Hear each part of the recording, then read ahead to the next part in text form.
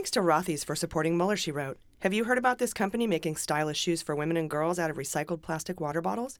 Oh, and they're insanely comfortable and machine washable. Go get yourself a pair today with free shipping at rothys.com using promo code AG. And thanks to Brewmate for supporting Mueller, She Wrote. Brewmate wants to create the perfect drinking experience to keep every sip of your drink refreshing. Brewmate is giving our listeners a special discount of 15% off your first order when you go to www.brewmate.com and use code AG. And finally, this episode is brought to you by the MSW Book Club. Join Jordan, Jaleesa, and I as we review several books connected to Trump Russia in episodes once available only to premium subscribers. Just search for the MSW Book Club wherever you get your podcasts or head to mswbookclub.com for more information. This is Sarah Kendzior from Gaslit Nation, and you're listening to Mueller, She Wrote.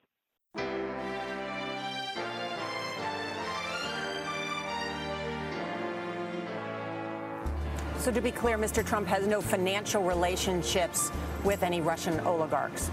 That's what he said. That's what I said. That's obviously what our position is. I'm not aware of any of those activities. I have been called a surrogate at a time or two in that campaign, and I did not have communications with the Russians. What do I have to get involved with Putin for? I have nothing to do with Putin. I've never spoken to him. I don't know anything about him other than he will respect me. Russia, if you're listening, I hope you're able to find the 30,000 emails that are missing. So, it is political. You're a communist. No, Mr. Green. Communism is just a red herring. Like all members of the oldest profession, I'm a capitalist. Hello, and welcome to Mueller, She Wrote. I'm your host, AG, and with me, as always, is Jaleesa Johnson. Hello. And Jordan Coburn. Hello. We are recording in studio here in LA at Starburns. It's been an amazing week, you guys. Months ago, we scheduled a live show at Largo, and it just so happened to be the day that the redacted Mueller report dropped. So, but you know, we are deep state, and we were able to coordinate that. So, the Department of Justice was on our side. But we had an amazing time at Largo, and we really want to thank everybody for that. We'll have some clips from that show in lieu of the interview today later in this show. So stick around for that. And this week we were on the Happy Hour podcast with Steph Miller. So that was a really good time. She's amazing. So funny. Holy shit. She's pretty awesome. And we did an appearance on KPCC and the LAist up here. And, you know, we love public radio. We support public radio. I was on Yahoo News right after the bullshit bar presser came out. Great interview, by the way. It was great. I love how, we didn't know that you were getting interviewed by more than one person. So it was like one guy in the beginning, and then like another person pops up on screen, all with entirely different backgrounds. It's like, what is happening right now? It was funny. But watching that press conference, I got up at like 6 in the morning to get ready for it. What was up with Rosenstein's face during that press conference? Yeah, he was like a robot, for sure. So weird. I think he was just trying to poker face the whole thing. He looks like that creepy boy wooden toy doll that's just sitting there haunting. Definitely. You know? Yeah. There's like a movie about that or something. Like the robot puppet that wants to kill humans too. Like I thought about that. I think too. this one is wooden. It's an old manual demon. So not Chucky. Yeah. Right. Oh, yeah. Someone made a meme where it's like when the edibles kick in, or when it's Thursday but you think it's Friday. Like. I hate when that happens. Yeah. But it's more Wednesday and Thursday, not Thursday and Friday. True. And also lots of folks have been asking who the beardy guy was, stage right, during the press conference. And we've talked about that guy like in 5 different episodes. Here's one from May 2018 in the episode called Paul Manafort's Future. Let's listen to that clip. Rod Rosenstein appointed an assistant on the Russia probe named O'Callahan, which just reminds me of like Dennis Leary's Irish drinking songs. His title is the Acting Principal Associate Deputy Attorney General. Okay. Principal Associate Deputy Attorney General. That's like the assistant number 2 president, undersecretary to the assistant of the special second twice removed assistant deputy of the guy. And I'm like, wow. So it's, Principal Associate Deputy Attorney General, PADAG, PADAG, or PADAG. They call him the PADAG. He's basically the Deputy Attorney General's right hand. Mm-hmm. And he replaces a guy named Robert Hur, that's Hur, who was moved over to be the U.S. Attorney of Maryland. So that happened. I don't really know how much that makes a difference, but it happened, so I wanted to tell you. So that's who that was. That's the PADAG. And it's very telling also that Mueller wasn't there, because usually when you have these kind of AG press conferences, you have the prosecutors there and they all get up and sort of say the same thing over and over again and support each other. But I wonder if he was asked and maybe refused to participate in the bullshit. And maybe that's why Rosenstein was just sitting over there like, this is terrible. Satan is good. Except Satan is good, exactly. Because he had like a little smirk on his face, it seemed. That's true. At a certain point, yeah, he laughed at one of the questions from a reporter, actually. A little bit, yeah. He did fix his glasses and twitch his nose, kind of like a high sign. But yeah, no, Mueller wasn't there, not this time, so... Just thought that was a really odd press conference. But today we're here recording at Starburn Studio, working on the Daily Beans with some of the best writers in the business. We have no idea if we've won the Webby, but voting is closed. And thank you all so much for your support. They'll announce the winners Tuesday. That's 2 days from the release of this episode. I'm excited. Yeah, thank you guys so much. So we have a great show lined up for you. Alexander Downer is back in the news, and Jordan's going to cover that for us. Jaleesa, you have a story about some squid pro quo involving a Russian aluminum company. Mm-hmm. We are, of course, going to hit the hot notes of the Mueller report.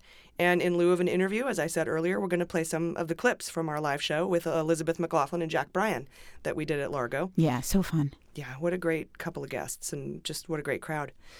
We also want to tell you we're going to do a full annotated review of the Mueller report in a series that will be released widely.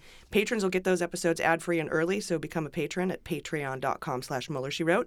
When you sign up to become a patron, you are automatically also going to be a patron of the Daily Beans, and that's our new daily news podcast coming out soon. But before we get into this week's news, let's take a look at corrections. It's a mistake. It's hard for me to say I'm sorry. I apologize. Shut the fuck up! Okay, so in a daily update this week, I had said that in camera meant in the courthouse because it comes from the Latin word for roof or house, but it actually means in chambers, alone, which is where all justice porn should be viewed. Yeah, it sounds like some dominatrix stuff right there. And we'll get into why I was talking about that a little bit later in the show in Just the Facts. There's a whole story that goes with it, and it's a pretty cool story. Then we want to be clear. We love USC, guys. Go Trojans. In a daily episode, we were discussing the Aunt Becky college bribery case, and I had said... $500,000? Like $500,000 for USC. Now, of course, it's an amazing school. We just didn't think it was worth $500,000. Oh, it's definitely not worth $500,000. But if you've seen that kid's Instagram, you could see why it costs so much. She's like an Instagram influencer, right? That's her true calling. Yeah, whatever. Why even force her to go to college? Really, keep your Instagram job. Mm-hmm. Maybe they ask you to provide a certain percentage of your net worth. And that's what $500,000 was. Yeah, maybe. But then wouldn't you be like, dude, really $500,000? Like, have you heard your daughter speak? Mm-hmm. Don't quit your Instagram job. Yeah, don't quit your Insta job. Did you see, I'm so sorry, did you see that video of that person who's a YouTube influencer and her account got deleted or something? And so she filmed herself crying. She's like, I'm not meant for a 9-to-5 job. I can't do that it. hits home, though. That does resonate with me. Yeah, that would suck. Yeah, okay. I'm a crier. All right. Tiny violins. We also did a story recently about an Asian American gala at the Trump inaugural tied to Cindy Yang, of course, that raised a ton of money that just disappeared. And one of the major donors was the Saipan Casino. And I had pronounced it Saipan, and someone wanted to let me know it's Saipan. So it's Leviosa. And calm down, everybody. But thank you. Now I know. And when we were discussing Biden's touchy-feeliness, we couldn't remember if Biden had voted for Clarence Thomas or not. He actually did not vote for him for his confirmation, but I think the focus of that conversation specifically wasn't so much his actual vote, but his regretful statements during the Anita Hill hearings. Right. Do you remember what he said? Just a whole bunch of hoopla. Like, look, sometimes you get close, you know? Oh, my goodness. And yeah. Close I didn't even put it here. all together until just now. Sometimes you sniff people's hair. Sometimes you put pubic hairs on their Coke. It's just fine. I don't remember exactly what he said, but oh it my wasn't. God, I was going to say he did that? Oh. We can review it during a different episode, but I just wanted to kind of make clear that I wasn't. We weren't speaking about his confirmation vote, more of just his shitty statements. Yeah, we can do a bad lip reading for that sometime. That'd be great. Yeah. And then the computer besides Alpha Bank that was pinging Trump Tower in early 2015 wasn't a pharmaceutical company associated with Betsy DeVos. It was Spectrum Health, which is a large healthcare network in Grand Rapids, Michigan, that received huge donations from the DeVos family. And it turns out Betsy DeVos, who's, Eric Prince's sister, of course, and our feckless education secretary, is married, and her husband is the chairman of the board of Spectrum Health. So they're donors, chairman of the board, and that was another server that was pinging Trump Tower along with Alpha Bank in early 2015. Weird. And finally, during a daily update for patrons, we were discussing how Buttigieg doesn't have a podcast yet. And Jaleesa, you mentioned Hillary Clinton could have used a podcast during that 2016 campaign. And as it turns out, she had one. Yeah, I guess it just wasn't popular enough. Maybe podcasts were just harder for people to get into at the time. It was called With Her. Somebody sent that to us. We had asked people at Largo, have you heard of this podcast? Everyone's like, no. Yeah, it was a first for me too. Yeah, but I'm no glad one. she tried. She had the right idea, Yeah, so I didn't feel crazy for not. I was with you. I didn't think there was one. Right. Yes, the most under-listened to podcast to date from a presidential candidate. Yeah, man. It's about. I guess that's not been a thing since recently, though. Huh? True, yeah. Trump really dominated the podcast industry. Yeah, right? You got to be crazy, yeah.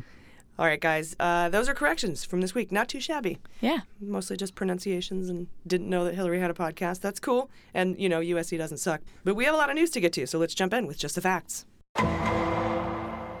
All right, guys, let's start with Bill Barr. When we learned earlier in the week from amazing reporting from Ryan Goodman at justsecurity.org that back in 1989, Bill Barr was at the Office of Legal Counsel at Maine Justice, and he wrote a memo that basically gave Bush the green light to abduct foreigners on foreign soil without talking to the foreigners first, the foreign government. Right. And this was basically to pave the way for allowing us to abduct Manuel Noriega, because Bush at the time was publicly supporting a coup against him, and it wasn't really working out too well. So it seems like they were trying to do a backdoor, kind of a Gulen, Turkey, Flynn situation where they were going to fly him out in the night. And not have to get permission from Panama to do that. Yeah, let's go on a fishing trip. Never comes back. Gone fishing. Nice. From Noriega. So Barr wrote this memo, and Congress asked to see it because it was submitted in secrecy, and Barr refused. He said he would be happy, though, to summarize the principal conclusions. Of course. And those are the exact words he used last month when he said he would summarize the principal conclusions of the Mueller report. Yeah, asked no one. Eventually, Congress subpoenaed Barr's Office of Legal Counsel opinion and found that his summary totally omitted the most consequential incendiary conclusions. He just left them out, and there was no justifiable reason for withholding them from Congress and the public. So here we are again, and Barr has totally whitewashed the Mueller report on multiple occasions to spin the findings in favor of the president. He's taken a giant shit on the independence of the Justice Department, and now he's blatantly and obviously obstructing justice, at least in my eyes. At least he's consistent. Yep, there you go. Consistency matters. Yeah, and he also inserted things that were not true into that summary report, like the no more indictments thing. Nowhere in the report, right, does Mueller explicitly say no more indictments are coming. It actually indicates that there are. And we did have one. We had Greg Craig indicted after the Mueller investigation was over, which was part of the Mueller investigation and is listed as one of the indictable offenses in the Mueller report, which Barr didn't redact. And I have some theories on why he didn't redact as much as we thought he was going to. I'm curious about that. Yeah, we'll talk about that in a little bit. But honestly, Congress should subpoena all the communications about the release of the Mueller report and the drafting of Barr's bullshit conclusions, and I think they should impeach him. I don't think that this is proper behavior at all. Right. He's obstructions. Yeah, even if they're not successful, you still think it's worth it because it is risky. We've talked about the risk, but you feel like it's just warranted. It's like we're tied. I don't see the risk in trying to impeach the Attorney General. Oh, the Attorney. I'm sorry. I was thinking Trump. My bad. Yeah. I'm thinking Barr. Oh, yeah. I forget you can impeach them, too. Is the process the same, more or less? I'd have to look it up. I assume so. Yeah. I mean, definitely he's done things that would warrant that, but it's interesting to think about because what role would the Attorney General play in an impeachment proceeding of the president? Do they play any sort of in role? The court? There's no hearings? Oversight that the DOJ has over that or anything. It's like strictly congressional power. Right, because Department of Justice is executive branch, and impeachment is a political proceeding within the Congress. Cool. So totally different. So he wouldn't have any. And there's nothing. Branch. So there's like nothing that the AG could do to stop that if Congress pushes it through. Unless he's got some weird illegal tricks. Yeah. But what about all the subpoenas and hearings and stuff? He's in charge of that, though, right? Like he's in charge of like all the things that they're subpoenaing and trying to get people to testify about. Well, he's not so much in charge of it, but he's the one who responds to the subpoenas to the Department of Justice if they go to the Department of Justice. Like if they subpoena Barr, that's kind of his kind of what's happening right now with the tax returns. That's the IRS, which is under the Department of Treasury, and Department of Treasury is blocking that based on letters that Trump lawyers have sent to Steve Mnuchin. So, yeah, they can block it, whether it's legal or not. Another thing that you can do is when Attorney General Barr is no longer an Attorney General, but he's a private citizen. And I don't think there are any rules against indicting an Attorney General, though, but he could be indicted for obstruction of justice either while he's serving his term or afterwards. Wow. I don't know if it's easier one or the other. But Nixon's Attorney General went to prison. Yeah, Barr needs to go. Yeah. Oh, yeah. I think they should immediately start an investigation into obstruction of justice. Barr behind bars. We got to start this hashtag. But they'd have to prove that he himself did something outside of just the spinning element that he's been doing, you know? Well, to prove, now that we have seen the full Mueller report, we know that in order to prove obstruction of justice, you need 3 elements, right? You need the nexus of a judicial proceeding. You need, nexus of something. Yeah. That sounds right. I remember, yeah. I'm convinced. You need an act, like, for example, spinning, lying to the public, fucking up that memo. Adding shit that wasn't there. Omitting things, adding things. And that's an act to obstruct justice. Sitting on the report for 3 weeks, 4 weeks almost, could be an obstructive act. Not releasing the full report to Congress maybe could be considered an obstructive. So you need an act of obstruction. Yeah, that sounds the most to me, not releasing it to Congress. Yeah, but see, the thing is that obstruction of justice is you're obstructing justice in an investigation, and the Mueller investigation is purportedly over. So can you obstruct justice retroactively? But I mean, is he obstructing the Mueller investigation by, lying about its conclusions? And then because a lot of the stuff that's in the obstruction cases within the Mueller report are lying to the public about these obstructive behaviors. And then, of course, intent. And that's why they're probably subpoenaing all communications. Nadler wants to see all communications about the release of the Mueller report or the non-release of the Mueller report, what Mueller had to do with it, how you guys decided you'd roll it out. We need to see that documentation because then you might be able to prove intent. Right. Yeah. I think you could maybe prove intent to obstruct the House investigations, if that's a possibility. Yeah, that's a distinct possibility because in the Mueller report, he says that the Congress now has the ability to criminally investigate these matters, and that makes it an investigation. And maybe Mueller put that in there for that exact reason, so that it wouldn't be obstructed on its way there. That would be fucking genius. Hell yeah. Beans. I'm putting beans on that. Nice. I want to get a big chain that says beans. Like a nice gold chain. Yeah. Well, like, we should do little necklaces like Carrie Bradshaw has, but just says beans. Yeah. That'd be cute. 2 beans, like 2 chains, but two beans on a chain. Yeah. 2 beans. You a 2 Chainz fan, sounds like a song. Yeah. 2 beans It might as well chain. be now. Yeah. 2 beans on a chain. Let me see your Tootsie Roll. Okay, I'm sorry. You in 2 decades. That's great. I don't know what's happening. It's been a long week. Yeah, very. And then I also wanted to talk about you guys. Barr's obvious conflicts of interest. He shouldn't have ever taken an oversight role of the Mueller investigation in the first place because it's so obvious. First of all, he has upwards of $250,000 in assets with Deutsche Bank. There's one. He's worked with Vector Group, headed by Howard Lorber, who's one of the 3 blocked calls Don Jr. received after the 2016 Trump Tower meeting.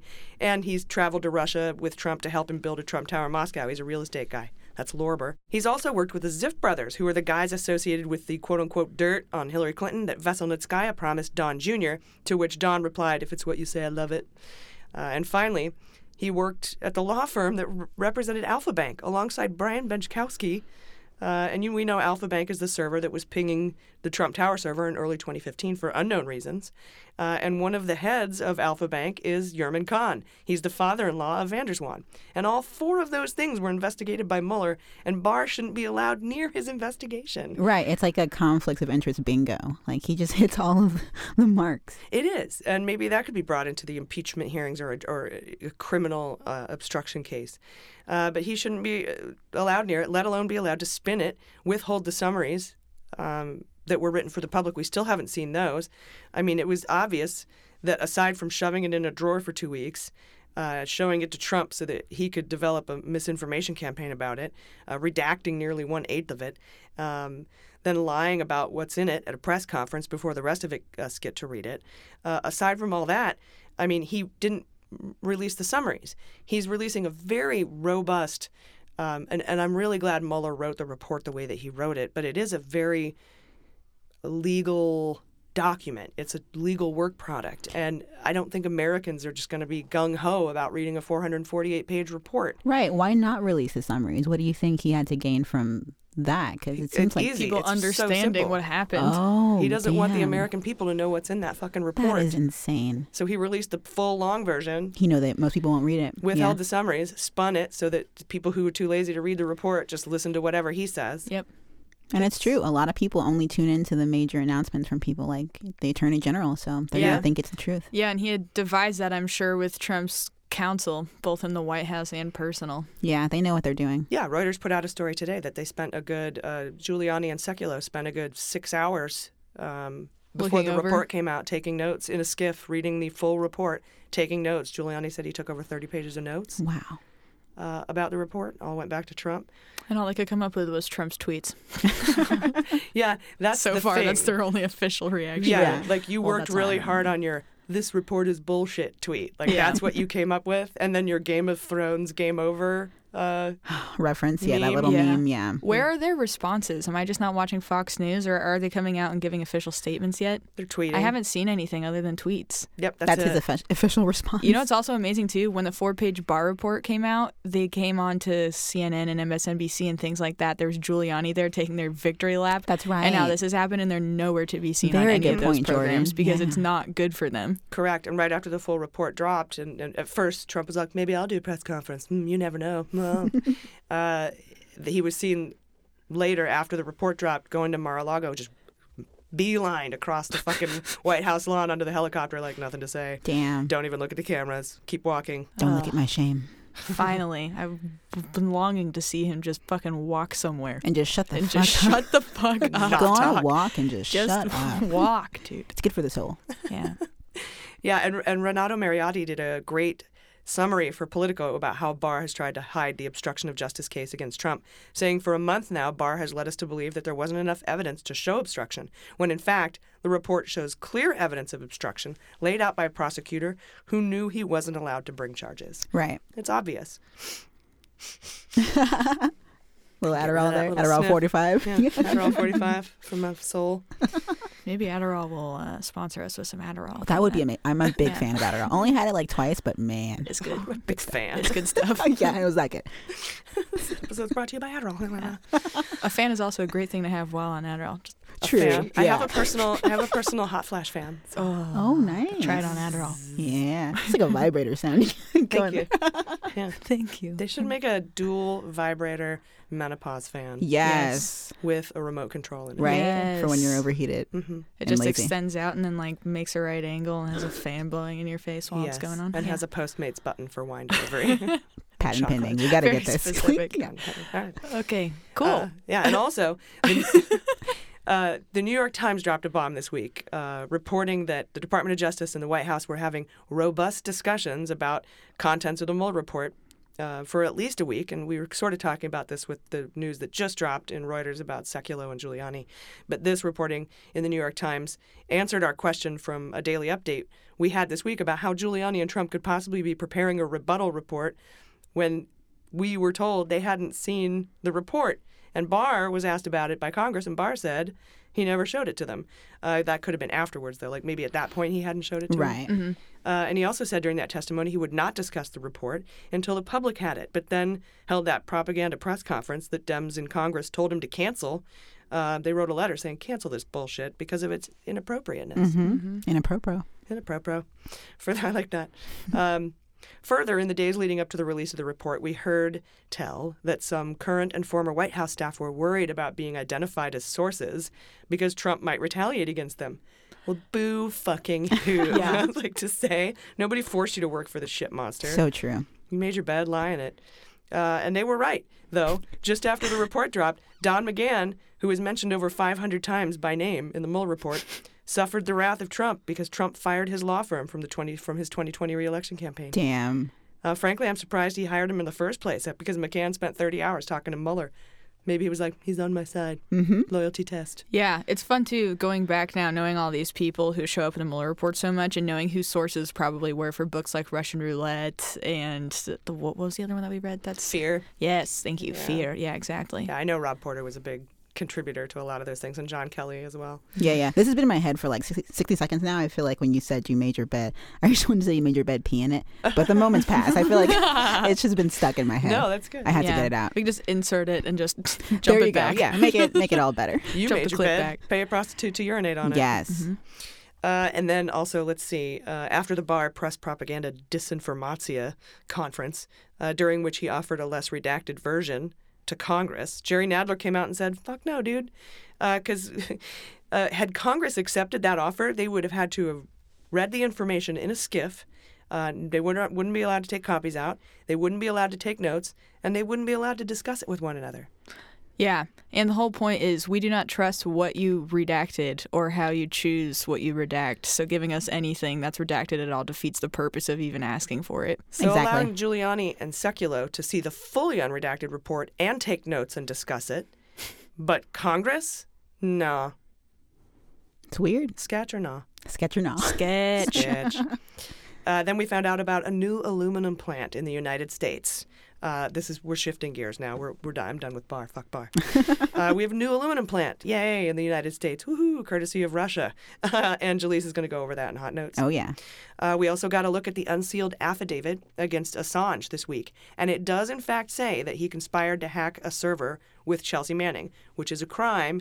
However, after seeing the sycophantic shit show that is Bill Barr, I do not trust this Justice Department, and we need to watch the extradition case against Julian Assange to make sure Trump and his puppets don't try to use this as a way to limit the free press, the Fourth Estate, right, which Trump has continually called an enemy of the people. Exactly. I want to keep my eye close on this because it needs to be, if they're going to prosecute Assange for a crime, it has to be very narrow and it can't touch distribution of materials. Mm-hmm.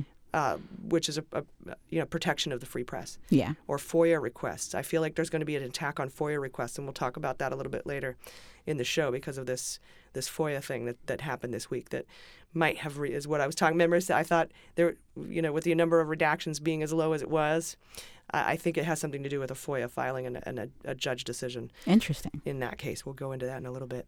And of course, the battle for Trump's taxes wages on this week as Trump's lawyers issue a second letter to the Treasury warning them to not allow the IRS to release his taxes to the Democrats in Congress.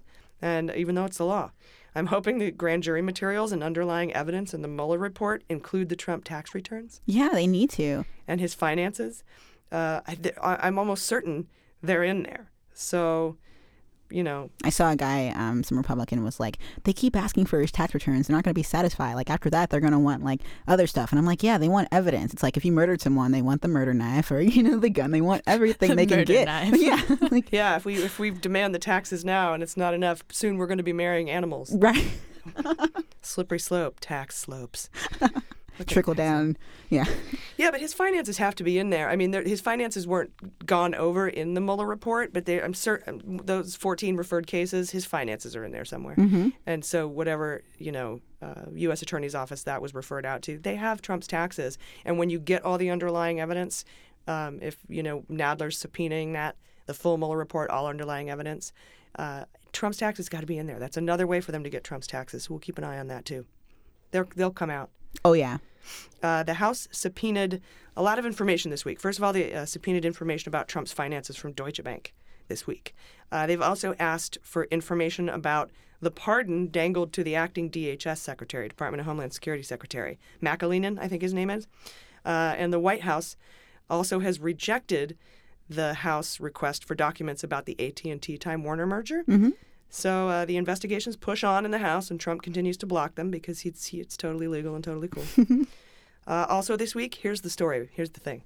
There was an incredible and possibly hugely consequential story. BuzzFeed filed a FOIA request for the entire Mueller report, and during the hearings, Judge Reggie Walton, he's a Bush appointee, by the way, basically said that he wants to wait and see what Barr puts out. But then if he's not satisfied with the redactions in the Barr report, he'll go through the redacted materials to check his work and make sure they're appropriate. Wow. And he's going to do that in camera. That's where the in camera came from the corrections. That's which incredible. Means in his office alone, dick in the hand, justice porn. I think this decision might have actually had an impact on Barr, like I was talking about. Maybe it could be why we got a report that was less than 13% redacted when we were predicting 35, 40, 50%. And I was actually pleasantly surprised about that. Yeah, I like that connection you made. I didn't even consider that. Well, I didn't know what happened, but yeah, that makes a lot of sense that he was spooked. Yeah, oh, fuck. Because, that last report that he fucked around with in 1989 about the Manuel Noriega kidnapping, that full report didn't get subpoenaed until 3 years later after he was out of the job. So maybe he figured he can slow roll it or something, and he'd have time. People will forget. Maybe he'd already be appointed to the Supreme Court by the time we got the full Monty. Yeah. But thank God for BuzzFeed. When that judge came out and was like, I'm going to check your work, bro. He was like, fuck, I can't. That's probably why, maybe Rosenstein was like, we don't know. But, dude, high five to BuzzFeed. Hell yes. They've gone from listicles to, hard-hitting journalism. Yeah. They need to do a fusion where they have, top 10 reasons we should impeach Donald Trump. Yeah, number 4 may shock you. Amazing. Clickbait. Number 4 will shock you. Anyway, these are the kinds of things that Trump wants to prevent the free press from doing. Okay? So keep your eye on the Assange case and any attacks on FOIA. If he tries to do an executive order limiting FOIA, because so much of the Mueller report sort of reads like a transcript of our podcast from day one. And any attack on FOIA, and a lot of that came out from FOIA requests. Absolutely. And the press, and journalism. Yeah, the dossier, all that. So those FOIA requests are important.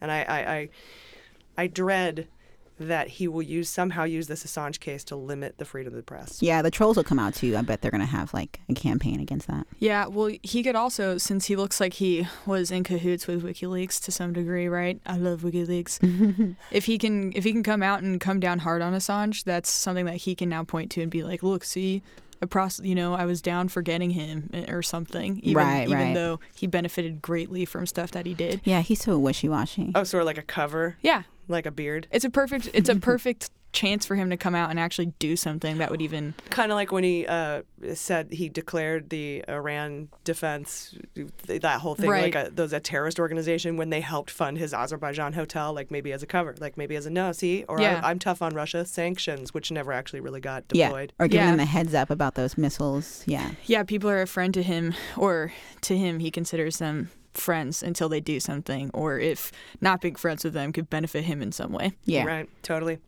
Guys, we also learned Tuesday that one of the survivors of sex trafficking and abuse by American oligarch Jeffrey Epstein is suing Alan Dershowitz for defamation after he falsely claimed she had fabricated her accusations against Epstein. Her name is Virginia Giuffre. I think that's how you pronounce it. Oh, there we go. And this is so badass and brave of her, by the way. Not only is she saying Dershowitz defamed her, but he was also a participant in the sex trafficking and was one of the men Epstein forced her to have sex with. In response, Dershowitz said, I welcome the lawsuit. I've been looking for an opportunity to prove in court that this woman made up the whole story. I will prove she committed perjury. I've never met her, unquote.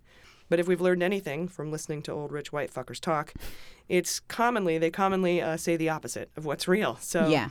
I'm sure they've met. I hope in the process of him explaining it, he's like, no, see, I had sex with this young girl and this young girl and this young girl. Nowhere to be found. Exactly. That's my fantasy. She wasn't how that would go down. Yeah. And this is so crazy. I wish I had her name right now, but there's a woman from Bangladesh who was just burned alive for reporting a sexual harassment claim against the headmaster of her school. Yeah, she's 18, 19 years old. So this is, I know in America, it's fortunately it's not that crazy, but it's a real struggle around the world. The whole idea of sexual harassment and all that. So it's so awful. Yeah. Yeah, there's just so many human rights violations. Yeah, it's gross. That are being completely ignored. Mm-hmm. And that's happened before in past presidencies as well. Right. And we need to do better. They're dismissing it so quickly. Even as someone who if you feel like you're falsely accused, Alan Dershowitz is a piece of shit, so I wouldn't be surprised. But it's just the way they attack the victim. I don't know. I feel like I can see why he'd be so upset, but it's just the way you talk about this. Even if you believe other victims, why would you make it? It's just bad for the whole discussion, I think. But that's why I think he's evil. That's why I hope she gets justice, and I hope he goes down. That she's brave enough to bring this defamation suit absolutely. To prove I wasn't lying. He is a sex offender. He's a convicted sex offender. Mm-hmm. And these other things did happen. Oh, and prove that you're a liar. Right. For trying to discredit my coming forward with the story. That's fucking awesome. Absolutely. What's really shitty, though, what's probably going to happen is there's not going to be enough evidence to decide one way or the other. They have a witness. Her name is Maria Farmer, who worked for Epstein. She manned the front door at his New York mansion and also sold art for him, right? And she kept a record of the visitors. She said she witnessed underage girls that would be escorted upstairs, and that on a number of occasions, Dershowitz was upstairs when the underage girls went up. And last week, Senate Democrats demanded the Justice Department disclose the full results of its investigation into whether Trump's labor secretary, Alex Acosta, is guilty of misconduct when he let Epstein off the hook with basically a slap on the wrist for raping, abusing, and trafficking dozens of underage girls when he was the U.S. attorney in Florida. So maybe this witness will help provide. They've got affidavits, they've got witnesses. Yeah, I hope that helps. Just more witnesses. Yeah, it's just historically so hard to prosecute. Like, well, this isn't a criminal case. This is a civil suit. Right. A defamation suit. Defamation, yeah. So worst case scenario, what could happen then? Like, if she gets a shitload of money and he's accused of lying publicly. Well, good for her. And all the discovery could come out and show that he was part of these parties. Yeah. What's the statute of limitations on that? On pursuing them criminally or him criminally? For defamation? No, for having sex with an underage girl. Oh, Dershowitz? It's probably over. Yeah. That's so goddamn ridiculous. It should be life. There should be no statute of limitations on child abuse or rape. But she'll get her day in court. That's amazing. She certainly will. And let's see if Trump, who has also been known to be at Epstein sex parties, let's see if he pressures his peg boy, Bill Barr, not to cooperate with senators on this one. I'd like to see him try. I hope these women find justice. Absolutely. All right, guys, we'll be right back with Hot Notes. Hey guys, we need to tell you about our Rothy's shoes. Literally the most comfortable flat I've ever worn. But there's so much more to these amazing shoes besides comfort. First of all, they're sleek and clean so you can wear them to work all day and then transition to happy hour or a nice dinner without having to change your shoes. And I love that kind of versatility. But that's not all. They're also sustainable, and that's really important to us at Mueller, she wrote. Rothy's are made out of recycled plastic water bottles.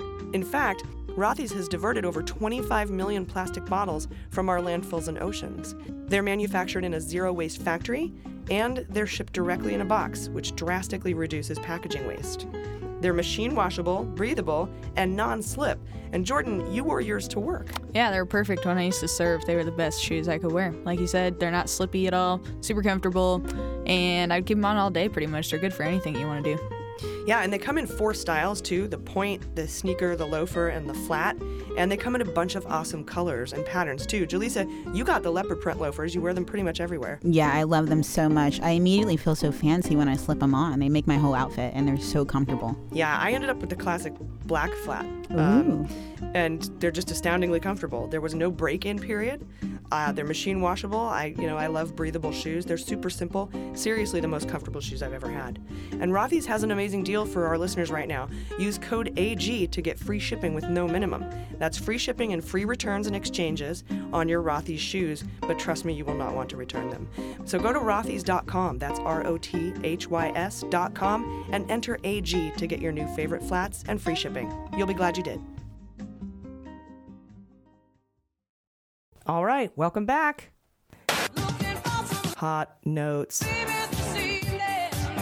All right, guys, today Jordan has a story about our allies down under. But first, Jaleesa, what's going on in Kentucky? Oh, yeah. So in this week's edition of Squid Pro Crow, which I think deserves its own sound effect now, right? Like maybe we'll get like a crow cawing or a squid sound. A splat. Like an inking. Yes. That was more like a cat. Yes. Right. We'll figure it out. Oh, that's right. So on Monday, we learned that the Russian aluminum company Rusal wants to invest $200 million in an aluminum mill in Kentucky, of all places. And no offense to the people of Kentucky, I'm all for you guys getting more jobs, but I don't think it's a coincidence that all this Russian investing is happening in Rand Paul and Mitch McConnell's home state. I just feel like it's got their shitty little fingerprints all over it. So first of all, Rusal was just sanctioned by the U.S. like 5 minutes ago for having connections to Deripaska. And yet, soon after, Rusal's sanctions were randomly lifted, and Republicans claim it's because Deripaska reduced his stock in the company. But keep in mind, this aluminum deal would not be able to happen if Rusal was still under sanctions, which inspired the joke, why was bitch McTurtle in a hurry to lift the sanctions? Because they were Russian. Rim shot there. Russian. Oh, Russian. Classic. And as far as Rand Paul, wasn't he the one who went to Russia to hand deliver a letter from Trump to Putin? Sure was. Yeah, something like, "We go criming with me, check yes or no." Yeah, I want to meet Putin. Can I give him a letter? Can Exactly. My best friend. Basically, Paul and McConnell ran around like little errand boys for Trump, just asking, whose dick do I have to suck to get some sanctions lifted around here? And the company in charge of building the aluminum mill. I ask that every day. Oh, yeah. Yeah. Whose dick do I got to suck around here to get sanctions lifted? Exactly. The company in charge of the aluminum mill, or in charge of building it in Kentucky, is called Brady Industries. So every now and then I'll be referring to the people involved in this scandal as the Brady Bunch, not to be confused with the Brody Bunch. Yeah, no, different. Yeah, and the CEO of Brady Industries, Craig Bouchard, said, quote, "Anyone that will help me rebuild Appalachia with prosperity, I will welcome. We're very cautious about observance of all rules, regulations, and laws. This is a non-controversial item for us. We're business people, not politicians." Which sounds nice and all until you realize this whole scheme is just Putin's way of paying back Republican candidates, which we can thank Citizens United for. Actually, we can thank Anthony Kennedy for that, right? So fuck Kennedy. Also, fuck that guy for just being like complicit in Brady? doing business. Yeah. What's his name, actually? Bouchard, the head of that guy. Yeah, Craig. Craig. Those damn Craigs. At least he doesn't have two first names. So Exactly. he's not going to go to jail on that crime. Right. Not to mention, Brady Industries' main bank is none other than Deutsche Bank, which Kennedy's son was the head of real estate capital markets for, while also working closely with the Trump Organization. And we already reported that Russia was benefiting from Trump's tariffs on aluminum, but this is just the cherry on top for them. Think about it. Trump already killed NAFTA. He stopped Canadian aluminum imports. He lifted the embargo on Russia and sanctioned Iran, all in preparation for this, and all to benefit Russia. And I feel like at this point, it's not so much a smoking gun as it is a large neon arrow with like flashing lights. Just says Russia. It's a smoking nuclear reactor. Exactly. Yeah. And some people, may accuse us of wearing tinfoil hats or Russian aluminum hats. But Cohen says... I think we're going to make all of our tinfoil hats out of Russian aluminum from now on. New merch idea. Just so you know. Cohen says he also has evidence of Chinese money funding Republican campaigns while he was the deputy finance chair of the RNC. So it might not be too out of character for Team Trump and the Brady Bunch to do something like this. Either way, Brady and Russo said they've, quote, entered into a letter of intent and expect to sign a binding document in the second quarter of 2019. So we'll just see what happens with that. Ugh. I know. So messed up. Yeah. And it pisses me off so much that there isn't any sort of legal proceeding that can punish that very clear quid pro quo. Exactly. Yeah. It's like, what a coincidence that right after they lifted sanctions, this huge deal is going down in which there's a 60-40 split on the whole project between Russia and Brady. It's insane. And the Treasury was working really hard to get those stocks and those shares transferred from Deripaska specifically to get him down to 40% so they could lift sanctions. But it really went to 12% went to his family and the rest is owned by the Kremlin. So it's still all oligarchy. Totally. Yeah. We should make a list of potential new laws after all of this, just to give Congress a little suggestion, like a guide. Yeah, because we should have like a Things limit. you should change. Yeah, like a window after you're like released from sanctions, like you can't do deals for a little while, just like a probation period. Like regular people have that, like why don't rich people have that? Yeah, or if there's some sort of a deal where you can sort of divest to get sanctions lifted, you can't give it to your family and friends. Yeah, or the totally. Kremlin. Yeah, just like Cindy Yang gave those spas to her family. It's like you're still dirty. Yeah, and I bet too that was a part of the Trump campaign's contacts with Russia in coordination, which I know wasn't proven, but these are my beans. Mm-hmm. My beans are that they're like, yeah, we're going to campaign on this idea of rebuilding a bunch of American jobs, and we're going to source stuff from Russia. Yeah, they're going to definitely tell their constituents that it's for them, but it's just sketchy coming from that group. Because I'm all for jobs. I really am. Yeah. Like, it's just Russia? Like, why? Well, we need to be creating American green jobs. Exactly. Not Russian aluminum jobs. Exactly. Right. And because they happen to be the number one aluminum producer basically right now in the world, I'm pretty sure that's true because it used to be China and now it's them. Mm-hmm. And they get to have that veil over this whole thing. It's like, oh, well, we're the top in the market. But it's like they've essentially, they kind of have what seems like a monopoly on the market right now. Totally. And they're gonna be able to just say that was their only choice or whatever. Yeah, or it's just like, good it's just for the business, people. just good business. When it's, in fact, it really does seem like it's Putin just paying them back. Yeah, and we need to find out if any of these guys are invested in this company or Brady Industries. Yeah, I guess Brady actually is supposed to be taxpayer taxpayer owned somehow. That's trippy to me. Like when I was reading on it, apparently like the guy who was the mayor of Kentucky or whatever, governor I guess it would be, he made it so that the taxpayers own the company. And I thought that was interesting. I wanted to look more into it just to figure out how that works. But yeah, like it seems like a weird diversion tactic. Like how do the taxpayers own a company? Is that normal? Yeah, I don't know. It's I don't think there's anything illegal about any of it, and that's the frustrating. Exactly. Yeah, definitely. Yeah, exactly. That's my point. Yeah. All right. Hey, thank you for that. For sure. Really scary information. Jordan, what do you have about our good friend from Australia? Yes. So vindication is what I have. Australian officials came out this week saying that they're ready to corroborate intelligence that proves that conversation between Papadop and Alexander Downer, in which Papadop drunkenly exposes, allegedly drunkenly, that part maybe not be true, but it seems like he was, right? Yeah. He exposes that Russia had dirt on Hillary, and this corroborates that did in fact occur. And this comes after BuzzFeed has been in a 15-month-long FOI, just Freedom of Information battle, over getting those documents, and the Australian government up until this week had refused to confirm or give any details about the matter, citing national security reasons.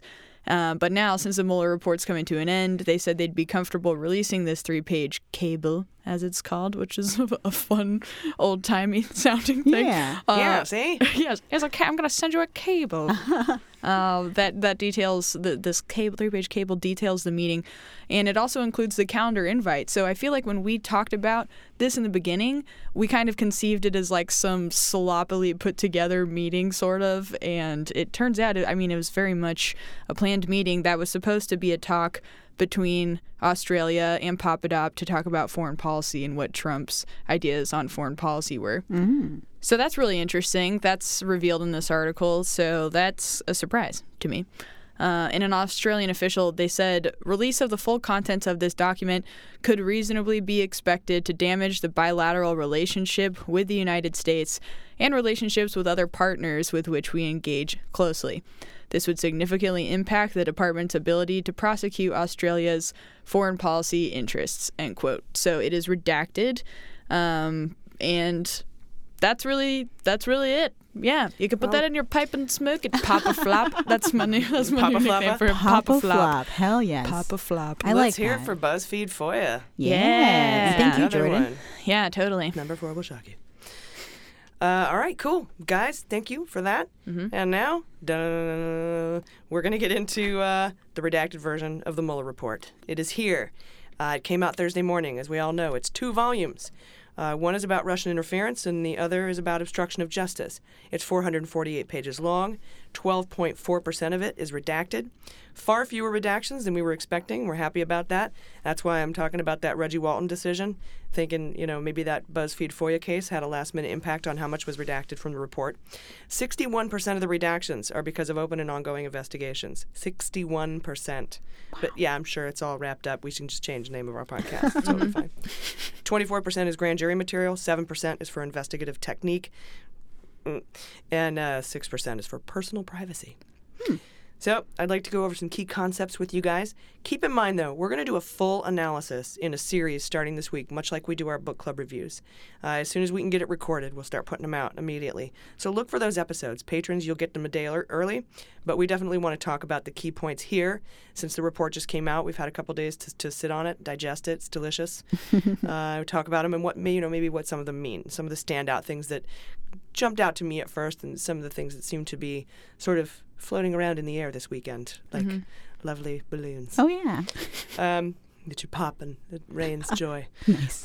First, volume 1, page 1, right at the outset. It sounds like I'm just going to read the whole thing. In the beginning.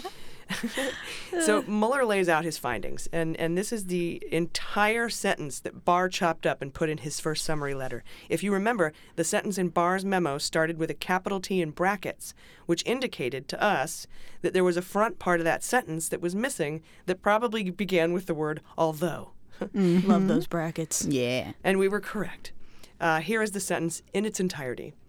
Although the investigation established that the Russian government perceived it would benefit from a Trump presidency and worked to secure that outcome, and that the campaign expected it would benefit electorally from information stolen and released through Russian efforts, the investigation did not establish that members of the Trump campaign conspired or coordinated with the Russian government in its election interference activities. Nice. That's the whole thing.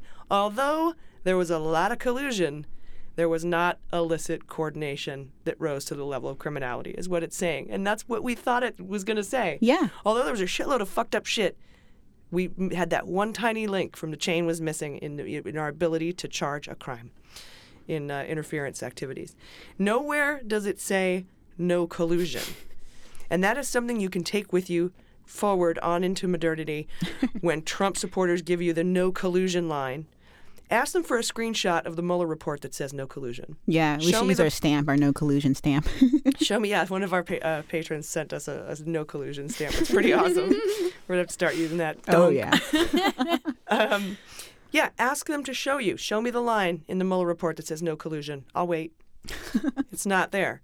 And Mueller even addressed the word collusion in his report. And here's the quote from there. In evaluating whether evidence about collective action of multiple individuals constituted a crime, we applied the framework of conspiracy law, not the concept of collusion.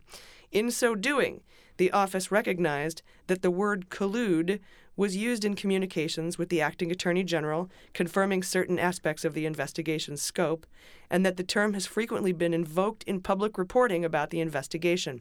But collusion is not a specific offense or theory of liability found in the United States Code, nor is it a term of art in federal criminal law. For those reasons, the office's focus in analyzing questions of joint criminal liability was on conspiracy as defined in federal law. In connection with that analysis, we addressed the factual question whether members of the Trump campaign coordinated, a term that appears in the appointment order, with Russian election interference activities. Like collusion, coordination does not have a settled definition in federal criminal law.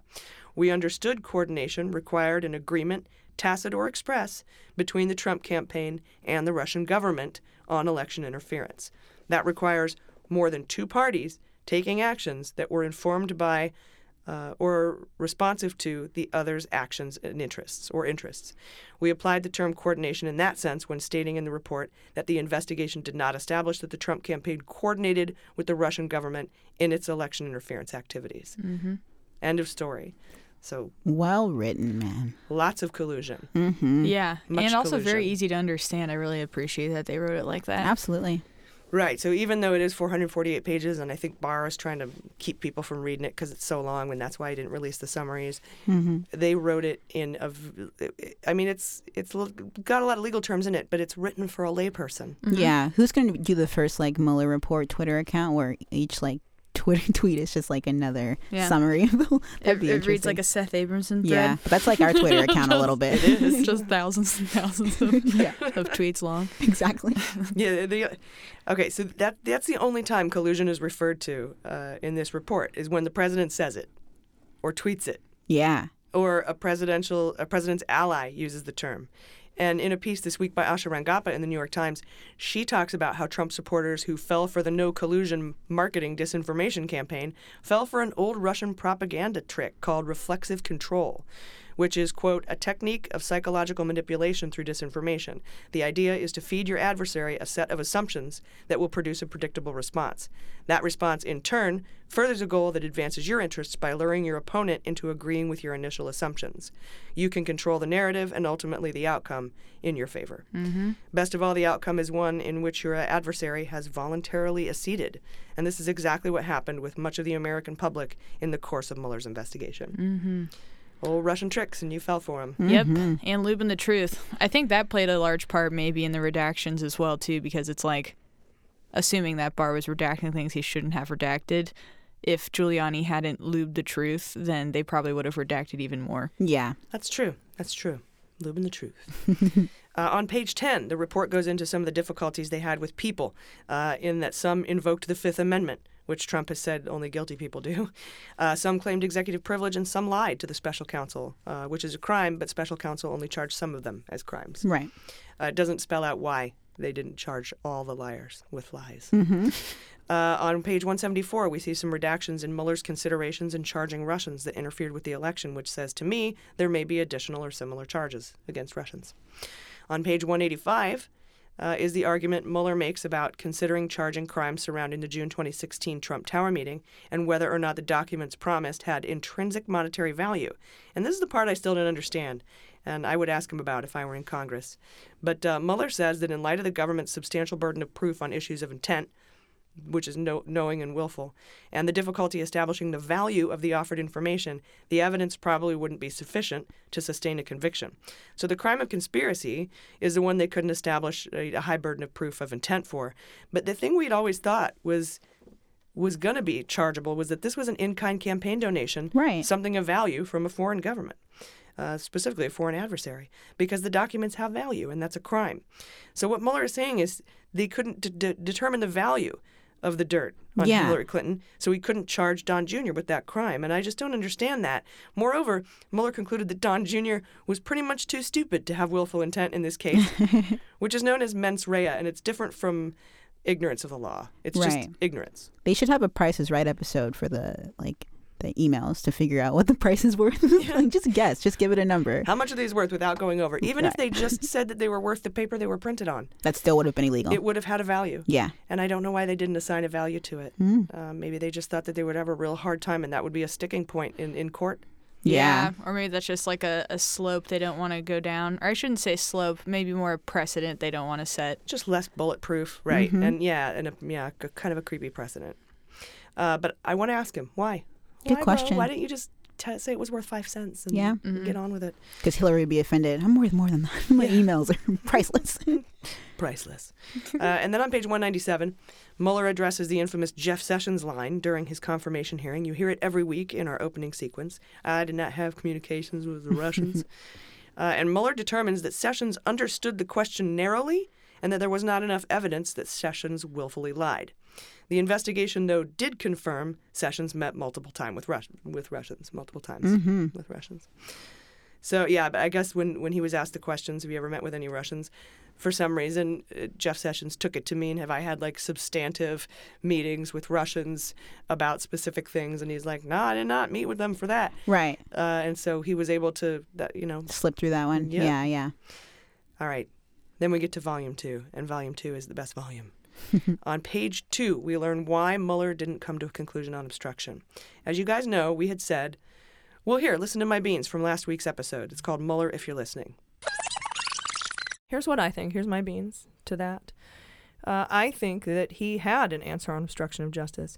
If he didn't, he would have had to interview Trump because you have to get to intent. But maybe he had such overwhelming evidence he didn't need to get that interview. But the Department of Justice does not allow you to bring criminal charges for obstruction of justice. And in the past, there is precedent that shows that the special counsel or special investigator or special prosecutor, whatever you call them at that point, would kick that question over to Congress because you can't indict a sitting president because of DOJ policy. And we know Mueller probably follows rules. And that's exactly what the Mueller report indicates. So beans came true. And check out what Jaleesa says right after that. Yeah, and that means hopefully when Trump's no longer president, which will happen, that somebody will, arrest him after that. And Jaleesa, your beans came true because Mueller says that in his report. Yay! That while he can't charge the president, despite his crimes, the president can be charged once he leaves office. So well done there. Nice. Good job, team. Thank you. Yeah. Go. Go. Mueller then says that if he had confidence that Trump did not commit an obstruction of justice or commit obstruction of justice, he would have said so. But based on the facts and the law, he couldn't say that. And therefore, while he couldn't charge him with a crime, because the Department of Justice doesn't allow him to charge him with a crime, the investigation doesn't exonerate him. And that's the massive takeaway here. Mm-hmm. Mueller then goes on to lay out 10 instances of obstruction of justice. That's a covfefe of obstructions. Yeah, it's a BuzzFeed list for you. And he offers the 3 requirements to meet the standard to charge criminal obstruction of justice, which are an obstructing action, nexus to an official proceeding, not a judicial proceeding. There we go, yeah. Nexus to an official proceeding, and intent. And Mueller lays it all out there, basically offering everything anyone could ever need to get a clean, bulletproof conviction on criminal obstruction of justice. And there are 7 of those 10 obstruction of justice instances that meet all 3 requirements. Wow. So charge that shit. Yes. 7 counts of criminal obstruction of justice, and the reason he didn't charge him is because he couldn't, because he follows the rules. That's crazy. And we knew it, though. We called it. That's true. That's what we said. I'm just glad it's validating. That's right, because I said I think the only reason they didn't interview Trump is because they had plenty. They didn't need to get to his intent, and the only reason he didn't charge him with the crime is because he couldn't. The law, Boom, there it is. I do think that's weird, though, that he didn't push more to interview Trump, because if he could have interviewed him, he could have had more information on if he could establish intent or not.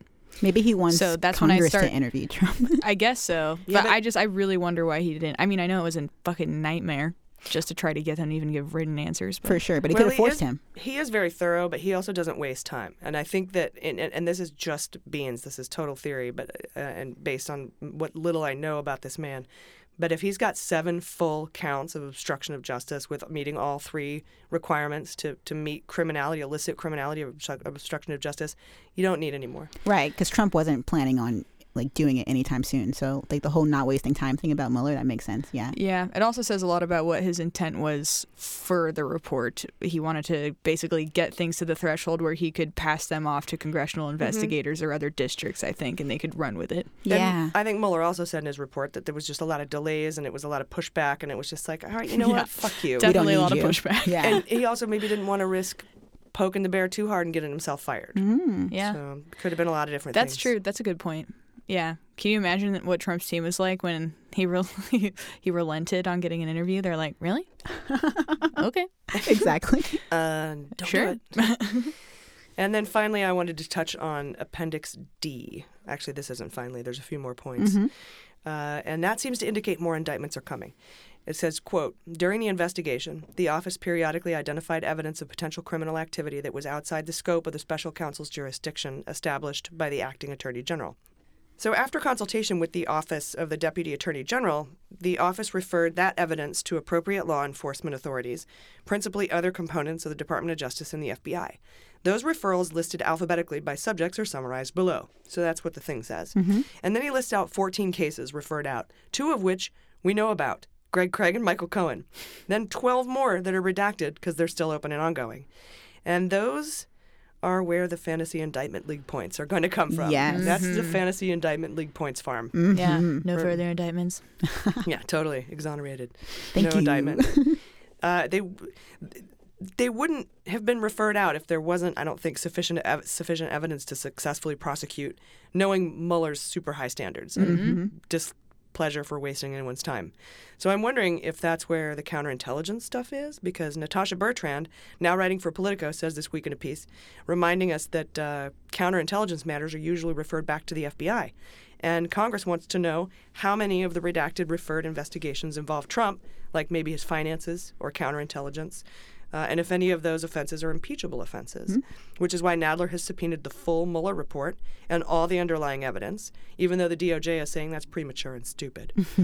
And don't forget, Trump's taxes are likely part of that underlying evidence. Yes. So. But by far my favorite part of the report so far, could change tomorrow, is what Trump said when he was told Rosenstein had appointed a special counsel. He said, "Oh my God, this is the end of my presidency. I'm..."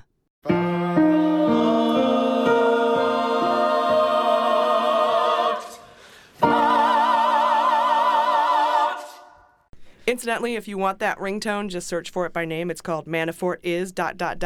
Proceeds go to the Voices of Our City Choir, a choir for homeless people in San Diego. They recorded that for us, so thanks to them. A couple more points of interest include a bit about Sarah Fuckface Sanders, Fuckabee, who lied to the American people when she said that she talked to countless folks at the FBI who had lost confidence in Comey. It says, quote, Sanders acknowledged to investigators that her comments were not founded on anything. Nothing. So that's it. So now there's increased calls from the public and some White House staffers for her to resign. So she's out on a publicity tour basically lying about her lie. I think she owes the press an apology. She should crawl back into whatever hole when she came.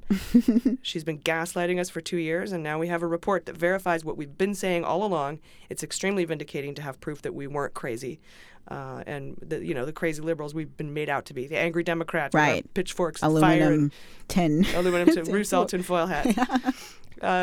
And finally, people are pissed at Senator Burr, the Republican chair of the Intel Committee. The Mueller report says that he provided the White House with information on the FBI Russia investigation after a private briefing by the FBI to the Gang of Eight by James Comey, and that Burr did this within a week of briefing. According to notes by Annie Donaldson, Burr told the White House about the existence of 4 to 5 targets, including Flynn, Manafort, Page, and Papadopoulos. Personally, I think he needs to recuse himself from chairing the Senate Intelligence Committee now, and we should call our senators to push for that. Oh, yes. So where do we go from here? As Jaleesa and Mueller have pointed out, we can't indict Trump for obstruction until he's out of office. And the statute of limitations for obstruction of justice is 5 years, meaning if Trump gets reelected, he avoids facing justice. So we would either need to impeach him, though we run the risk of Pence pardoning him if we impeach him, or we vote them out in 2020. And as you all know, I've been holding off on an impeachment call until the Mueller report came out because of the potential implications of failed removal after impeachment leading to maybe his reelection.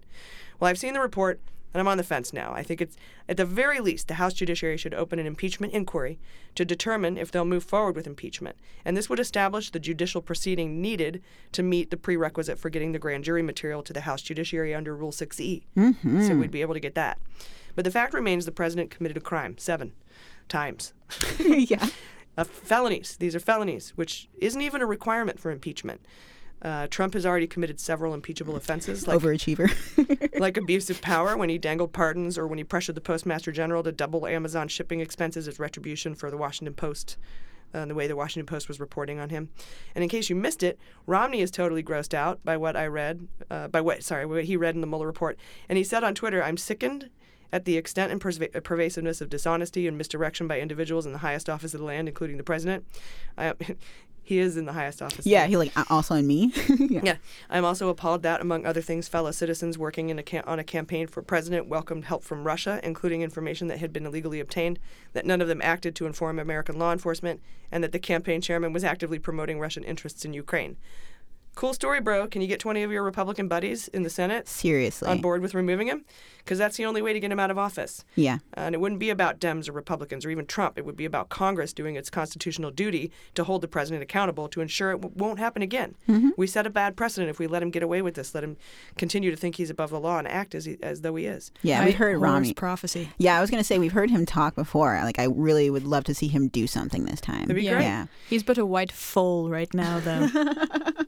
And the other way to get Trump out of office is to vote him out, because what's clear is that Russia attacked us, and not only did Trump not defend us, he's basically joined the other side and continues to leave us and our democracy vulnerable in favor of his own financial gain. Trump's the kind of guy, like, if his girlfriend was getting beat up, he'd like join in and start beating his girlfriend up. Like, he's just the worst.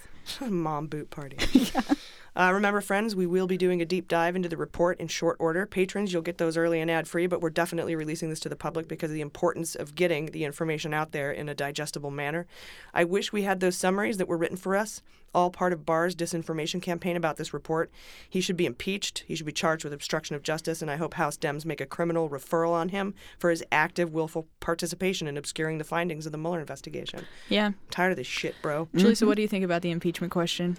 Well, like, if it's worth it, like, I'm for it. The risks seem to be there, but I don't think we have a choice morally. Yeah, with the Mueller report, I feel like our backs are against the wall, just like Warren. I think, like, she's smart. She knows it's going to be a battle, but she knows her base is what they want to see something done now. So I'm with it, yeah. Yeah, definitely. I agree. I also wanted to, really quick, if I can, just point out how annoying it is that in Barr, I just read Russia, in Barr's 4-page memo, when he first starts talking about, I'm sorry, the report is all fucked up. It's all good. It's all real life. When he first starts talking about the Mueller report in the press conference, he comes right out saying that it's such a great report because it unveils everything that Russia did to undermine our elections. And he wants to focus on that and how that's primarily what the report is about, right? But then before, Trump wouldn't even admit that they did meddle in our elections. And that was a huge talking point for them at that point. So now they're hiding behind something that they used to say didn't even happen, and they believe Putin on it, and they're trying to use that as a shield. It's like the most low-life shit. Yeah, good point. Yeah, it's called moving the goalposts, and they do it every day, and that's a really good point that you bring up. All right, guys, we will be right back with Sabotage, Fantasy Indictment League, and some clips from our live show in Hollywood as we talk details on the Mueller report with Elizabeth McLaughlin from Resistance Live and Jack Bryan, co-writer, producer, and director of the Active Measures documentary, now available on Hulu. We'll be right back. Don't you just love warm alcohol? Well, neither did Dylan, the founder of Brewmate, and that's why he made it Brewmate's mission to shake up the beverage industry for the better. Brewmate has created an amazing line of insulated drinkware that not only looks good, but keeps your beverage ice cold all day long. And whether you're a beer person, or if you prefer wine like me, maybe you like spirits, whatever the drink, Brewmate makes sure it's the perfect temperature to the last sip. For me, I hated opening a bottle of wine and trying to keep it fresh. And, at the proper temperature, long enough for me to enjoy a second glass. So I got the Brewmate Wine-Solator with 2 uncorked extra-large wine glasses because, let's be honest, when you're reading about everything this administration has done, you're going to want an extra-large insulated glass of wine. These sets come in a ton of colors and patterns, and because we love camping, I personally take these camping. I got the wood grain, and that makes them look like they're made of walnut, which is really cool. They're very beautiful, and I can pour my entire bottle of wine into the Wine-Solator, and it keeps my rosé cold for up to 24 hours without having to refrigerate it. I also drink reds, and the Wine-Solator keeps the summer heat away from your red wine, which is great. And the wine glasses are awesome because they have a sippy lid to prevent spilling, which is perfect for me because when we went camping like a week and a half ago, there's never a nice flat spot to set your wine down by the fire. So I get my Brewmate uncorked glass full of rosé, I set it down on an uneven log, and it fell over, but thanks to the spill-proof lid, not a drop was wasted. And since they're not made of glass, you can bring them to any glass-free zone, like poolside. So I travel with these things so that I can pour my wine into the Wine-Solator, take the spill-proof glasses with me to the hot tub, and my rosé stays cold until it's gone. So between the wine line of drinkware and the Brewmate beer drinkware, oh, and also the amazing variety of flasks for spirits, Brewmate makes the perfect gift for Mother's Day, and then of course dads and grads. So I'm getting my mom a Wine-Solator with the infinity cup top. You just pour your bottle in, using the funnel that they give you, and attach the cup to the top, so you have an endless glass of wine. It's amazing. She's gonna love it for poolside lounging. Do not settle for warm alcohol. Chill out with your favorite drinks all day with Brewmate. Visit brewmate.com and enter code AG to get 15% off your first order. That's 15% off your first order when you go to brumate.com and enter code AG. You'll be glad you did.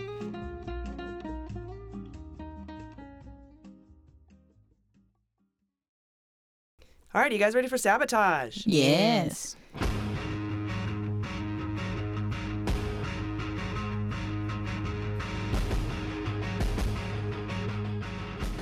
All right, so let's see. The P-tapes could be real. Oh, my goodness. Yes, according to the Mueller report, Cohen, it seems like, let's see here. There's a guy named Ritz Kalatze. He told Mueller that the tapes referred to compromising tapes of Trump rumored to be held by persons associated with Russian real estate conglomerate Crocus Group, which had helped host the 2013 Miss Universe pageant. And according to the report, the pageant was owned by Trump for years, by the way. Cohen told the special counsel that he spoke to Trump about the issue after receiving Ritz Kalatze's text about these tapes being a thing.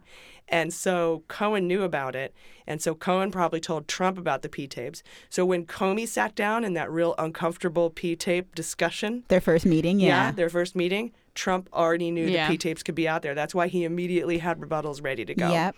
So... again, we still don't know if this is real. A lot of the reporting also says that it could, that they don't exist. They could be totally fake. But I think with that Lanny Davis tweet about Cohen being able to fill in the blanks, I'm wondering if it's not the PP tapes. I can't wait to find out. And why are you holding them back so long, bro? Mm-hmm. All right, guys. So that's a neat sabotage. Woohoo! All right, you ready for such strange things we hold out hope for now? I know. What have we become? All right, guys, ready for the Fantasy Indictment League? Yes. I'm gonna be indicted! No, wait, it's gonna be okay. Indicted! Honey, Dick. Indicted! Honey. I'm gonna be indicted! Hold it, they can't. It's gonna be okay. Just calm down. I can't calm down. I'm gonna be indicted! All right, guys. Who picks first this time? Jordan, I think you're first. Ooh. And who's going to be able to take some notes? I can take... Oh, whoever's quicker. Sure. I'm going to pull it up and we'll just see who wins. Okay. Unless you're ready. My phone's kind of slow. Sure, I got it. I can do it. Cool. All right, okay. Jordan, who's your first pick? My first pick is Assange. You stole mine. Yeah, they're going to question him, and he might lie, and they might definitely add charges if they don't try to charge him for something associated with conspiracy or espionage. Yeah, that's good. I'm going to go with Don McGahn. Ooh, okay. Mm-hmm. Really? Yeah, because I feel like there's going to be stuff that pops up with the report now. Like, they're going to probably want to interview him or get something done. I don't know. It might not be an indictment, but like a plea deal, that still counts, right? You could do a McGahn plea deal being released. Yeah. Could make it. Plea deal, please. All right. I'm going to go with AMI. Oh, okay. Round 2. Yes. I'm doing Trump inaugural. Nice. I'm holding out for that so bad. Holding out for a hero. Mm-hmm. I'm going to do Weiselberg. Okay. All right. I'm going to do Pecker. Mm-hmm. You've selected Pecker. Okay. I'm doing WikiLeaks. Cool. Nice. Committed. Yes, very committed. I'll do Sherry Dillon, director of Cam-An, or former director. No, that's Brittany Kaiser. Brittany Kaiser. I'm sorry. Yeah, that's who I meant. Sherry Dillon. Oh, I just get... Okay, so... Sherry Dillon's a Trump lawyer. Yeah. Weren't you guys going to pick either of them? Cause... Oh, no. Pick one. Yeah. I'll go with Sherry Dillon. Okay. Yeah, and then I'll come back around. Okay. I'm going to do Corsi. Plea deal? Nope. He said no to a plea deal. He can go fuck himself. Yeah, but then remember he was being kind of like weirdly cooperative for a second, sort of, and then like he keeps being wishy-washy. I think they'll just charge him. I think it's been handed off, and they'll just charge him. Yeah. In D.C., U.S. Attorney's Office in D.C. Zelensky's there now, one of Mueller's team. Mm-hmm. He came from Maryland, and then after he left the Mueller team, he went into work for Jesse Liu in the D.C. U.S. Attorney's Office. Yeah. Okay. All right, round 4? Yeah, I'm going to do Credico plea deal only because I have no idea what the real story is there. Yeah. I'm Sounds curious. good. Now I'll do Brittany Kaiser. Okay. Okay. I'll do Dylan Howard. All right. And final round. Final round, I'm going to say Donald Trump Jr. I'm going to have some fun. Julian Assange's cat. For what crime? I don't know. That's a good question. Oh, the crime of being adorable, probably. Being adorable. I like it. I'm going to go with Felix Sater as my last one. Nice. All right, guys, that is the Fantasy Indictment League. That's how we do it. If you want to join the Fantasy Indictment League, you got to be a patron. You go to our closed Facebook group called Friends of Justice, and you can post your picks Sunday night after the show drops. All right, guys, we're going to take we're not going to take a break. You know what? We're just going to go right into some of the clips that we came up with from the Hollywood show at Largo. We had such a good time. Thank you guys for coming out to that. It was truly, truly amazing. And Jack Bryan, co-writer, producer, director of Active Measures, a documentary, he was there. And Elizabeth Cronise McLaughlin, host of Resistance Live, she was there as well. So I hope you guys enjoy these clips, and we'll be right back. I think it's going to be a really great show. I think you're going to have a good time. We've got Jack Bryan here, director of Active Measures. Yes. Greg Proops sends his apologies for not being able to be here. He has eye surgery. You got to see. Yeah. See the truth. You got to be able to see what that hat says. You do. Yeah. For safety. Yes. But right now, I want to bring out our third panelist. You guys, she's the host of Resistance Live, an amazing lady, Elizabeth Cronise McLaughlin. Woo!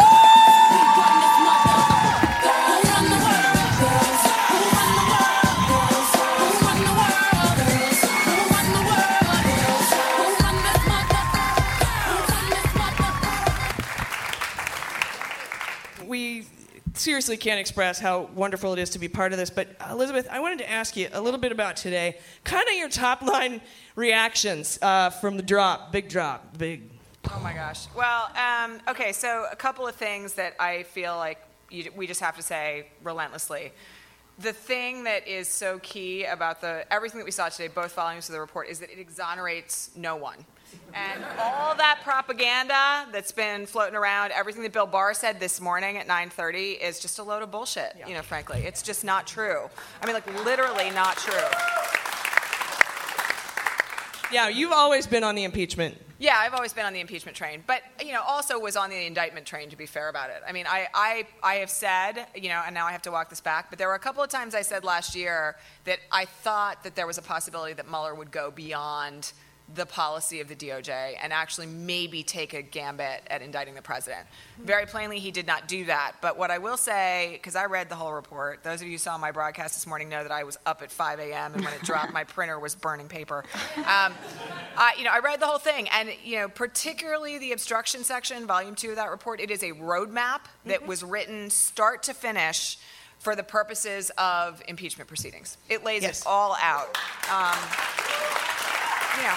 And the thing I like about it the most, that's, like, to me, the most significant aspect of that part of the report is that he actually really went to town on all the legal justifications for why the president shouldn't be indicted, and shouldn't be investigated. And there's a whole section that basically just states, here's all the reasons why Congress engaging in an investigation and impeachment proceedings isn't going to interfere with his Article 2 authority. And it's right there. Like, Mueller basically was like, hey, I'm going to cut off at the knees all of the justifications for Trump's lawyers for why this shouldn't happen. Nice. So it's a gorgeous piece of work, honestly, from a lawyer's standpoint. Yeah. I wanted to bring you out here because I wanted to talk a little bit about the active measures aspect of this, because I have to know what the fuck is going on with Barr. Why would he do this? And I'm wondering, did he maybe visit Russia recently, go to the Ritz-Carlton? Well, does Emerdata have some? Which is, by the way, the assholes formerly known as Cambridge Analytica. Did they send a prostitute his way and get taped? Like, what is he doing this? It's blowing my mind. Is he compromised or something? Well, I think for me to understand the Barr thing, I think what's important is to go back to 1992. Barr is the Attorney General, and HW is dealing with the Iran-Contra scandal.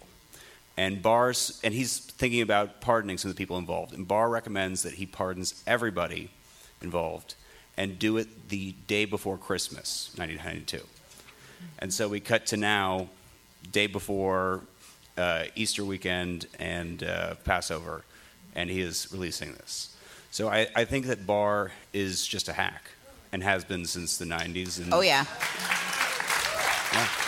I think he's a cleanup guy. I think that his intention and his reason for being brought in was pretty obvious, was to clean this thing up. He had done it once before, and I think that it's not going to be as successful this time. I mean, Well, and that's because I think that the time between what he did in 89 with that Office of Legal Counsel memo that he bullshitted his way through to be able to kidnap Manuel Noriega, and he had a nice, I'll just give you a summary. I'll summarize the top conclusion, but like just exactly what he did this time. But the time between that and the time the memo came out was 3 years. He was gone. He was out of the job. That's finally when they subpoenaed the shit, and everybody got to see it. This, I think, though, because of who we were talking about a little bit earlier with Judge Walton, I don't think it's going to be 3 years before we see the entire report. And so that's a huge risk to come out, even just from last week to this week, between what he said this morning and what happened 10 minutes later. Like, it's just so disparate. Do you know what I mean? Well, and you and I were talking earlier about the fact that actually the redactions in the report are much slimmer than what we expected they were going to be. I honestly thought it was going to be just like Zebra City today. It's not. I mean, that's what's really crazy about it, is there's something about what Judge Walton said that probably had a chilling effect on Barr's willingness to kind of redact more, because there's a lot more he could have taken out of there. This whole thing of like, I'm going to redact embarrassing material was what everyone was really worried about, and there's almost no redactions in there for that. Exactly, yeah. Yeah, 12.6% of the report is redacted. We thought it would be 35, 40, 50. Yeah. And it might have been until that Walton hearing happened. And he might have unredacted. Yeah, and that's kind of why it feels like a dump to me, where it just feels like he went out there, I mean, pretty clearly went out there early on as a means of sort of poo-pooing it. The 4-page letter was the same thing, and then to just pile it all out as a way of, at a time when people are not going to be watching the news, as a way of just overloading it. Yeah, I can see that. Yeah. But, I just have to wonder, like, I can't figure out why he would risk that. I mean, I know he did before. Well, but what's he risking? I mean, he doesn't live in a place. He doesn't live in L.A. There's a huge portion of the country that is going to appreciate what he did and look after him for it. How many Trump towers in Moscow were there? There was. I mean, there's never none one made. The most recent one would have been the largest skyscraper in Europe. That was the deal that was being discussed during the campaign. But since the 90s, they've been discussing it. And I think that there was references in the 80s, but seriously since the 90s, certainly with Lorber, actually. And, yeah, that's been a conversation they've been having for a long time. And this is one of their things that Russians do. They dangle what they want in front of you until they get what they want, and then I'd say, I get my documents, I tell you, go fuck yourself. Absolutely. And also, it's part of a compromising process, that if I can get you to do something illegal along the way of you getting something that you want, then I have you. Then you're compromised already. Totally, yeah. Yeah, I was just in Belgium. We were talking to a couple members of the European Parliament there. They hosted a screening of the movie. And I sort of asked them, like, what's the trigger point? Like, what's the point where you guys realize, like, oh no, like, the sort of fascism, for lack of a better word, is on the rise in the world in a really bad way? And they were like, it was when Donald Trump got elected. Well, and this is the danger of, if, God forbid, Pelosi doesn't take this ball and run with it, he's going to be above the law. Yeah. I mean, he thinks he's above the law already. We've seen it in the last couple of weeks alone in ways that we haven't before. And when he thinks there's no accountability and the law doesn't apply to him, he's going to do whatever he wants to. Yeah, he feels invincible. Yeah. But this is one of the times where living in a liberal district is actually a benefit, because y'all can call up your congressperson. And listen, I've talked to a bunch of members of Congress on this. One of the reasons that they don't push it as hard as I would like them to is that they don't think that they have constituent support. That they don't think people care. And so if people in this room, people listening to this, if you have a congressperson who might be interested in this, call them and tell them that you care about this, because they actually will listen. Definitely. There was discussion about this on Twitter all day today with the 18-year-old kid in the criminal justice system who is being accused of obstruction, and whether or not a person of color who's trying to get his friend not to talk about the deal they did or whatever the allegations are, that person is going to go away for 35 years. Oh yeah, they're right? fucked. Yeah, they're fucked. And so that kid has mens rea. Mm-hmm. Right. And I think we have to look at everything that's happening, through the lens of privilege here. And there's been a lot of discussions about this just in terms of the sentencing. And as somebody who used to do white-collar litigation, this kind of stuff drives me crazy. When we talk about criminal justice reform and what needs to come next, this has to be a part of it. We can't have people, skating on, how much did Papadopoulos do? 6 days in prison or something like that? When he's nights. The guy who got drunk in the bar in London and told Australian intelligence that they had dirt on Hillary Clinton before any of it was public. That's what he gets, and his cooperation is not highly extensive. Did we talk about this thing about the ducks this week? With the head of the CIA? What the duck? So, the murder that took place in London. Do you guys, this whole thing with the poisoning and so it turns out that the head of the CIA has got, and there was a big article about it, has figured out how to play the president. And the way that she played the president to get him to impose some form of sanctions as a result of this was that she showed him pictures of the dead ducks that had also been poisoned at the same time. Oh, wow. Yes, that the Russians had poisoned their spy. And this is the whole reason why it's incredibly important when all of us talk about this that we don't fall into even the remote suggestion that the whole first section of the report in any way exonerates the president. Mm-hmm. Nope. Because it doesn't. You guys are awesome. Thank you to Jack Bryan, even though you have two first names, Elizabeth Kronise McLaughlin from Resistance Live. All right, guys, that's our show. Thanks to everyone who came out to the Largo again. Such an amazing event, incredible night. So fun meeting our patrons at the super secret meetup after the show. Thank you for traveling from Indiana, Chicago, Seattle, Phoenix, Portland. Just so amazing to meet all of you. I will never forget it as long as I live. And thank you all for voting for us for the Webby. They'll announce those Tuesday, fingers crossed. Any final thoughts, guys? Yeah, just to piggyback on the never forgetting this week, it's crazy to know where we were when the report dropped. It was in that environment. It was an amazing show. Yeah. So just thank you guys. Yeah, it was incredible. And thank you for trusting yourselves and sticking with us and listening and being strong and knowing that you're not crazy and not letting the gaslighting get to you. Yep. Good point. Don't let them light you up. Take care of each other, love one another, do some meditation, have some self-care days, have a nice glass of rosé. You guys have earned it. We'll be coming back week after week as long as you're here and you need us. So thank you so much for all of your support. I've been AG. I've been Jaleesa Johnson. I've been Jordan Coburn. And this is Mueller, She Wrote.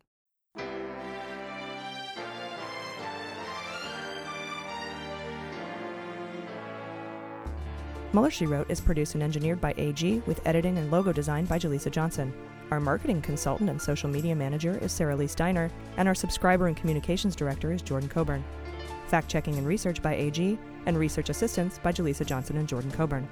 Our merchandising managers are Sarah Lee Steiner and Sarah Hirschberger Valencia. Our web design and branding are by Joelle Reeder with Moxie Design Studios, and our website is MullerSheWrote.com.